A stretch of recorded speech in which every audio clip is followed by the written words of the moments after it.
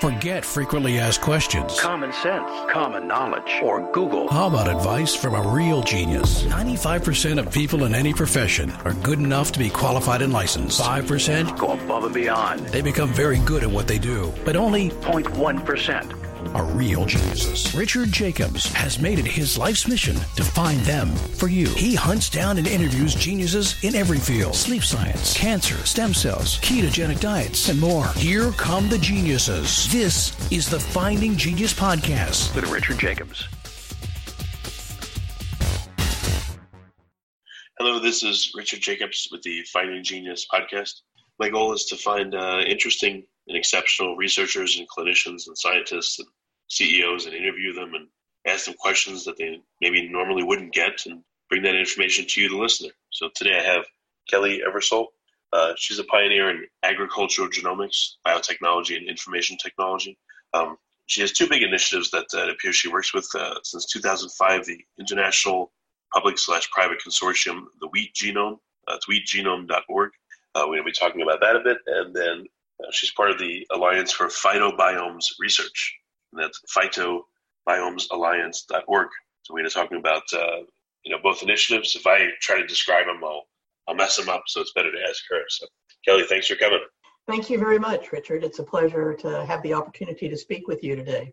Yeah, these, to someone that doesn't know what you do, these sound like two unusually specific things to work on, but in your own words, why do you work on looking at wheat genomes, and what is this Phytobiome Alliance? Sure. So the wheat genome effort was really a way to try to build the foundation for a new paradigm in wheat breeding. It takes on average 12 to 15 years to develop one variety of wheat. And part of that is because it takes a long time to grow out the wheat and find the right varieties to mix to then get the genes in. So one of the genomics was really high genome sequence. We could then bypass some of those years of breeding by using computational tools and really looking at the genes in specific varieties, and to do something that we call genome selection, genomic breeding. And one of the things to be able to do that is you have to have a high quality sequence that actually allows you to find the different genes. And as we've done and seen with the human genome, where we're really targeting some medications and pharmaceutical products, or even healthcare advice towards the genetic makeup of individuals, it's the same thing in wheat, where we really want to be able to say, okay, we have a drought problem, we want a drought resistant wheat, or we have a disease problem, we need a disease resistant wheat. So how do we make sure that disease resistant genes are in the variety that we are selecting? And so the genome sequence actually tells us which genes are in which varieties, and then we can increase the time that it takes or decrease the time that it takes to actually develop a new variety. And that's critical when you think about it, because if it takes 12 to 15 years to develop a variety or your target, by the time the disease hits and then you realize, well, we've got 12 or 15 years before we're going to have something to address it, then you just don't have the time to prevent it from wiping out 20 to 30% of the crop. And so that's really what the background of this was all about. And quick sure. Question here. I don't know much about wheat. I've heard, legend has it, it's just one kind, maybe with a few variations, or just a few kinds. Like, what is the state of most of the wheat that people eat? Is it diverse or no? There is quite a bit of diversity. There are a lot of different varieties that are out there, and varieties that are established for different parts of, in the United States, different parts of the country, or different parts of the world. Wheat is the most widely grown crop, and because it's the most widely grown, you do have a lot of different varieties. But in terms of, a lot of people have said that we have less genetic diversity than we used to. There's been those claims, but it's really not true. We have as much genetic diversity as we've ever had. That doesn't mean we don't need more, but we've always had quite a bit of genetic diversity. There's not just one variety of wheat that's grown. There's not even, there's wheat that's targeted for harvesting in the spring. There's wheat that's targeted for harvesting in the fall. So it really just varies. And the Phytobiome Alliance, can you go into that briefly, and then we'll kind of ask questions back about both? Sure. So in some regards, the Phytobiomes Alliance really was an outgrowth from an intellectual standpoint for me, because even though you might have the genome sequence of a plant, that plant, regardless of how much you know about that plant, is going to be influenced, and its growth is going to be influenced by what's in the environment. And we've heard a lot of talk over the years about, we want farmers and ranchers to do things in a sustainable way, and we make these assumptions what that means, and we have these broad sweeps that everybody needs to do a particular practice on their farm, and that therefore makes them sustainable. Well, the reality of it is it really depends on the specific site, the specific farm. I grew up in Southwest Oklahoma, and what works in Southwest Oklahoma may not work in the state of New York, for example, and may not work even in a field 100 miles away. So, there's really this need to understand what's going on in a particular field and then target things to that field and really give the growers all the tools that they need to be able to have sustainable production on their farm. And the whole concept of the phytobiome, it's a holistic systems approach. And it really, if you think about what the term means, phyto is simply a term for plant, and biome means a specific space. So like when we often talk about the human gut microbiome, we're talking about the microbes in a particular in the gut. So it's just literally related to the microbes in that human gut. In the phytobiome, we're talking about the plant in a particular environment or in a particular site. And so the concept is, can we begin to understand all the geophysical and biological components that impact and that affect the production of a plant in a particular field, of a plant on a rangeland, or even our forest, looking at our forest, what's going on in that forest that would allow us to have both the best genetics, what's the best crop genetics, what's the best crop, or what's the best tree species for a particular area, and what's the best management practices, when and what kind of nutrients do you put in the field or on the plant. So it's really trying to move towards what we call next generation precision agriculture. And if you think again about the movement in precision medicine, where we're trying to be able to target things specifically to individuals and have combine the genetic information with their own lifestyles and their activities, and design their medication packages based on that. In a similar way, we're trying to do that in agriculture and to really figure out what's the best thing for a particular space.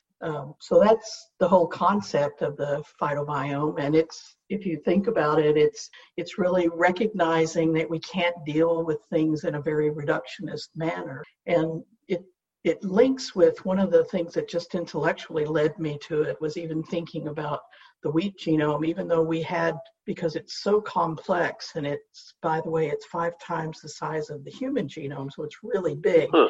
Yeah. And it's also a hexaploid, meaning that we have 6 copies of every chromosome. So it makes it really hard to deal with.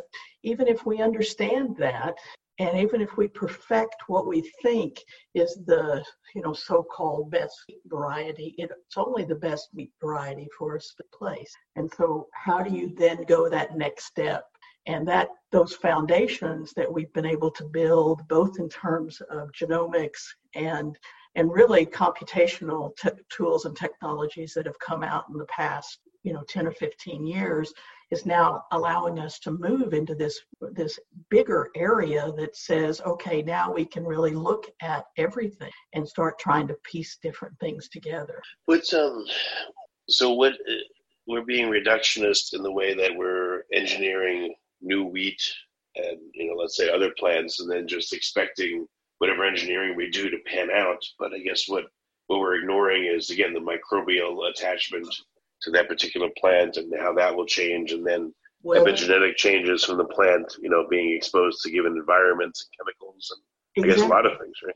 Yeah, exactly. I mean, and if you think about, and it's not just true in agriculture, but in science in general, even the way we train scientists generally has been to put them in narrow fields, narrow disciplines. And that's great if they're going to do nothing but teach that narrow discipline, and stay in academia and focus on that narrow discipline.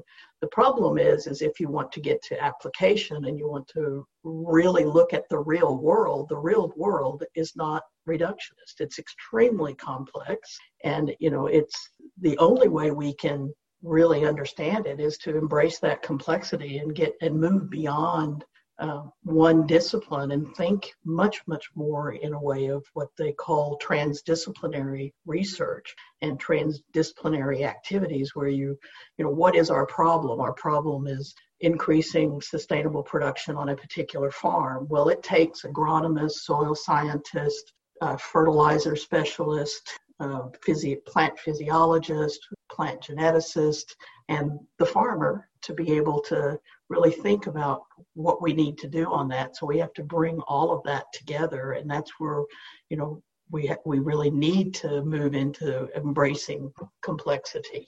What does that mean? We're engineering new types of wheat and other plants, but so right now, again, not reductionist. Like how can it be done in a smarter way? What's an example? So one example would be is that, we really try to bring together, we look at a particular field and we look at a particular farm and we understand what's going on without a plant in that environment. So we understand the microbes, we understand what other insects or animals might be in that field at various times, what birds might be passing through, what is going on in terms of the environment or wind erosion, et cetera. So you really have the understanding of the weather. And then you try to bring all the different components into one research project where you're beginning to look at the network of interactions. So you tweak one aspect.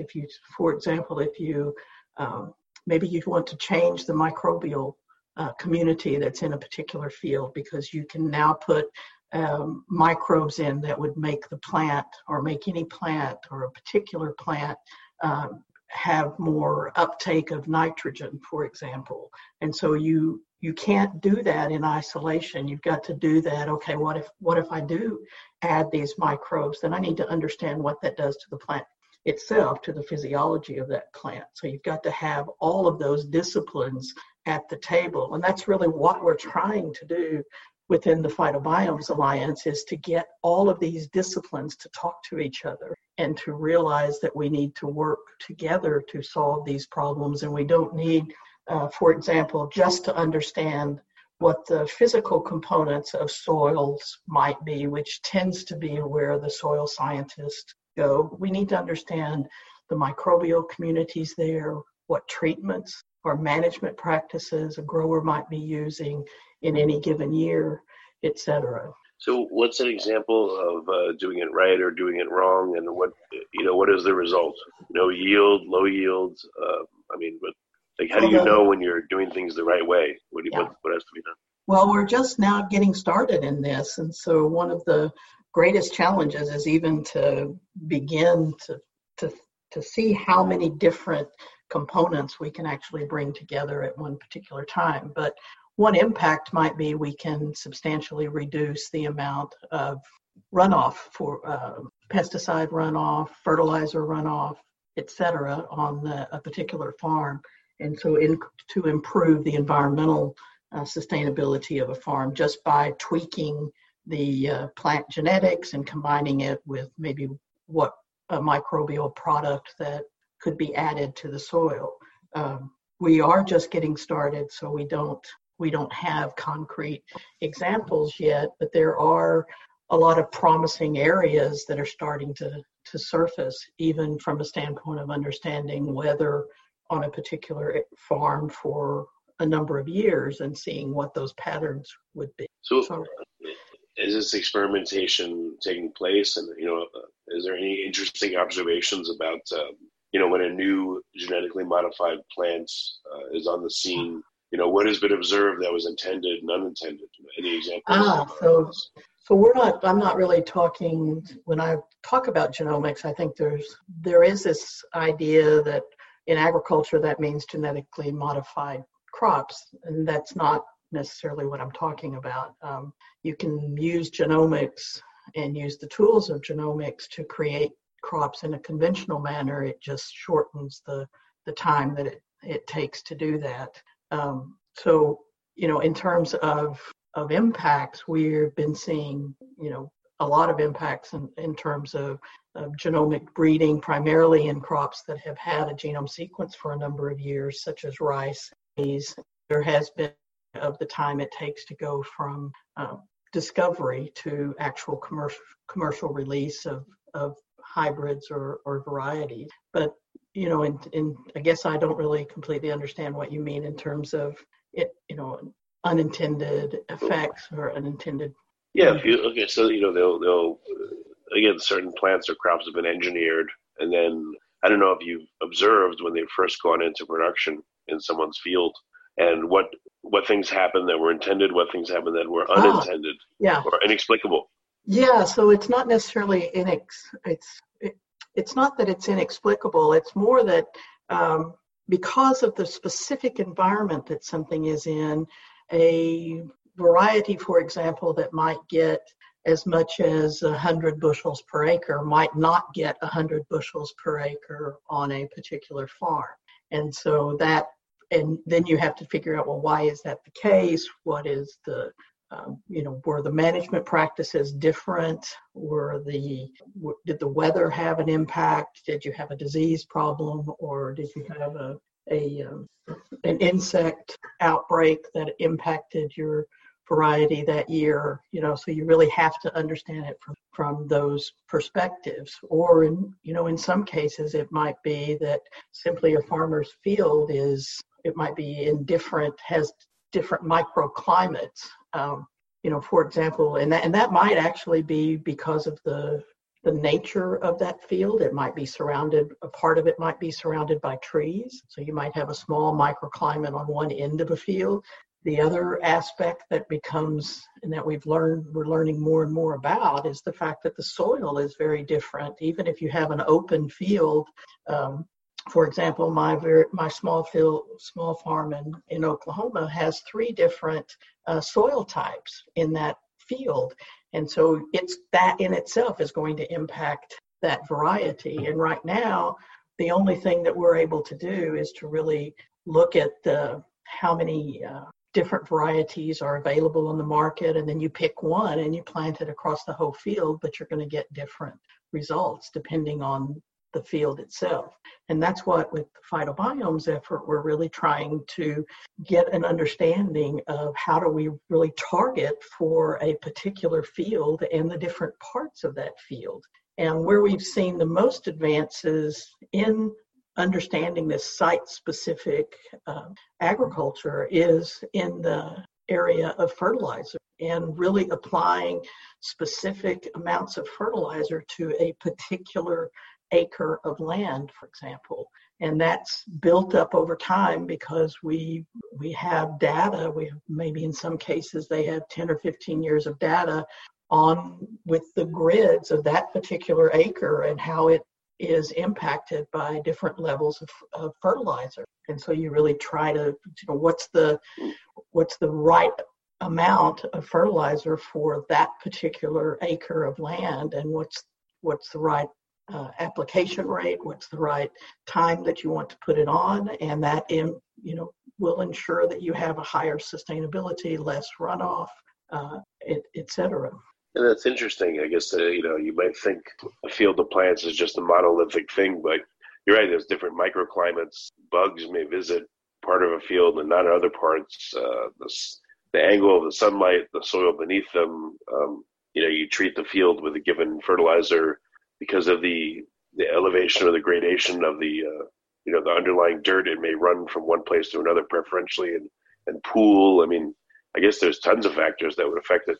That's exactly right. And in the past, we've not really been able to capture that. One, we didn't have the tools to capture it, and not the tools that would be cost effective. But secondly, we just didn't have the computational ability that even if we could get all the data, we couldn't manipulate the data and figure out, well, what's really going on here. And that's where we are today, is we have those kinds of opportunities now. And I think, the advancements that have been made in machine learning and artificial intelligence have really opened up a complete new field for looking at agriculture in a very different way, and really thinking about not only a farmer's field, but your garden. What does your garden look like? What should you do with your garden? And I know there's, there, particularly these days in the time of that, people are producing a lot or planting a lot of their vegetable seeds.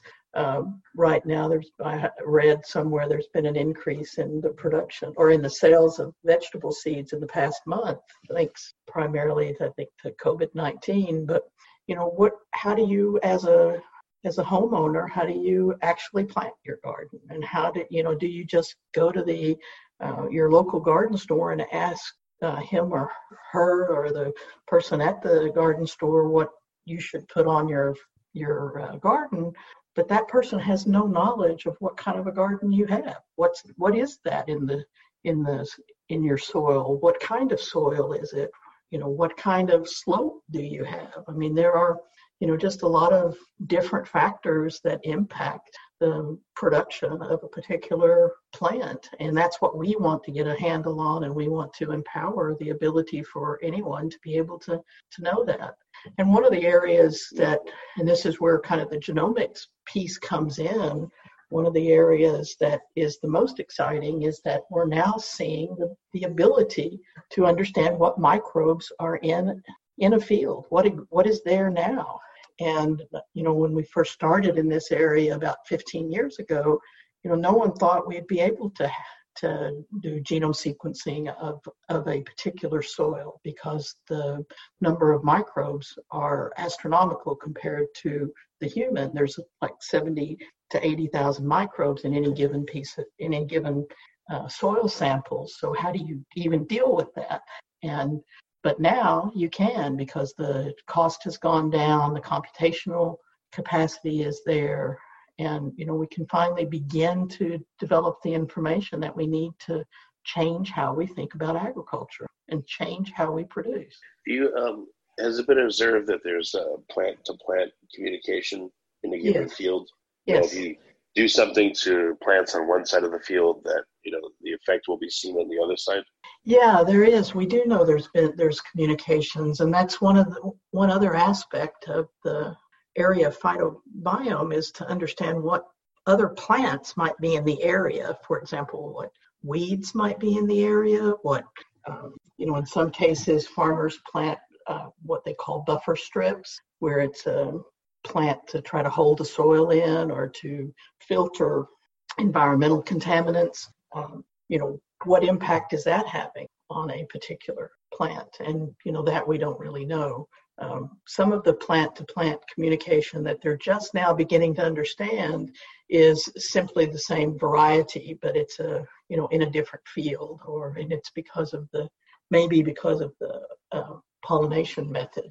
So how do you go about tackling optimizing a field, or at least, I guess, first is putting sensors or looking at a field, sequencing the soil, like you said.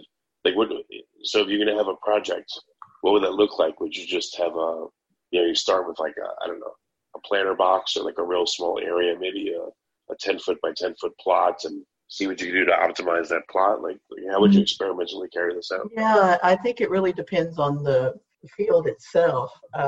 It's one of the questions we get and are trying to deal with all the time is, how much of a field do you need to sample to get a good idea of what's in the field?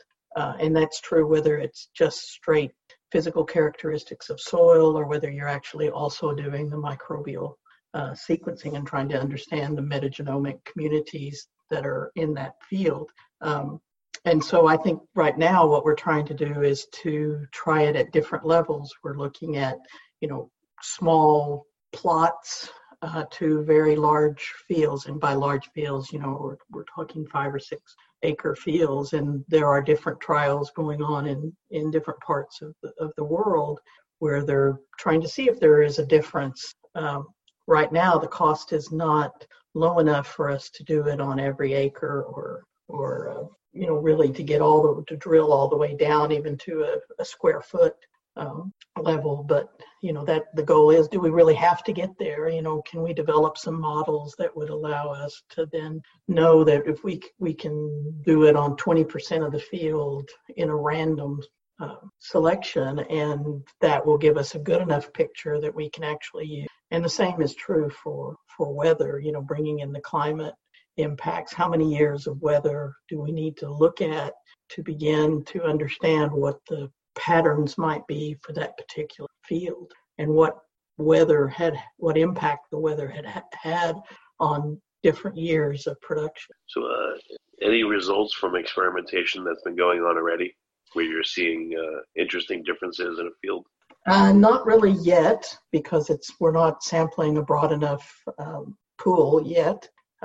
We're still quite a bit of ways from actually having that. We do know that we are seeing tremendous differences already in fertilizer, starting to see differences in what we call seeding rates, where you can actually put less seeds down in a particular acre than you would in another acre because it grows better or it doesn't grow as well. So you're changing that. So that kind of activity is already going on. And there is, I think some of the companies are beginning to look at microbial products and that would go onto a field that would increase the nitrogen uptake or would increase the drought resilient, for example. And from my understanding on some of those, they're beginning to get an idea of exactly how much they need to sample a particular field before they put their products down. So what do you particularly have any projects in the works right now that are going to be involved in figuring out what's going on with the fields, or are you more of an overseer of what's happening? So we've got some projects that we're developing at this point. One that we're putting together right now that would be an international project, and it's really will take us all the way from breeding to adding different microbial products to particular vegetable and legume crops. And that will give us some kind of an understanding of what kind of biological products might be useful to help with the nutrients of the particular crop, for example, health benefits of a particular crop.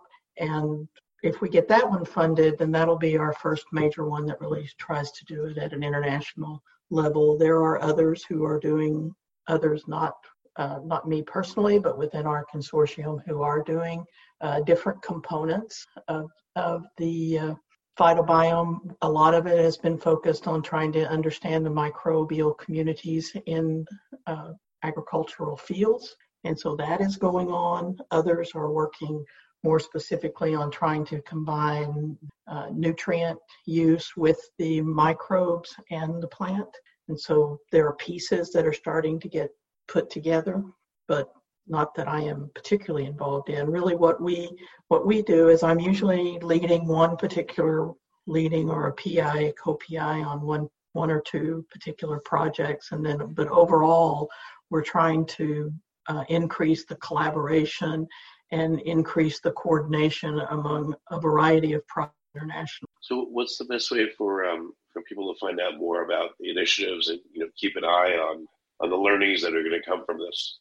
So we have a couple of websites. I think you mentioned them in the beginning for the Wheat Genome Project, which is continuing, and we're trying to drill down more and even expand the diversity in wheat. You can find information at www.wheatgenome.org. And for the Phytobiomes Alliance, that is website is www.phytobiomesalliance.org.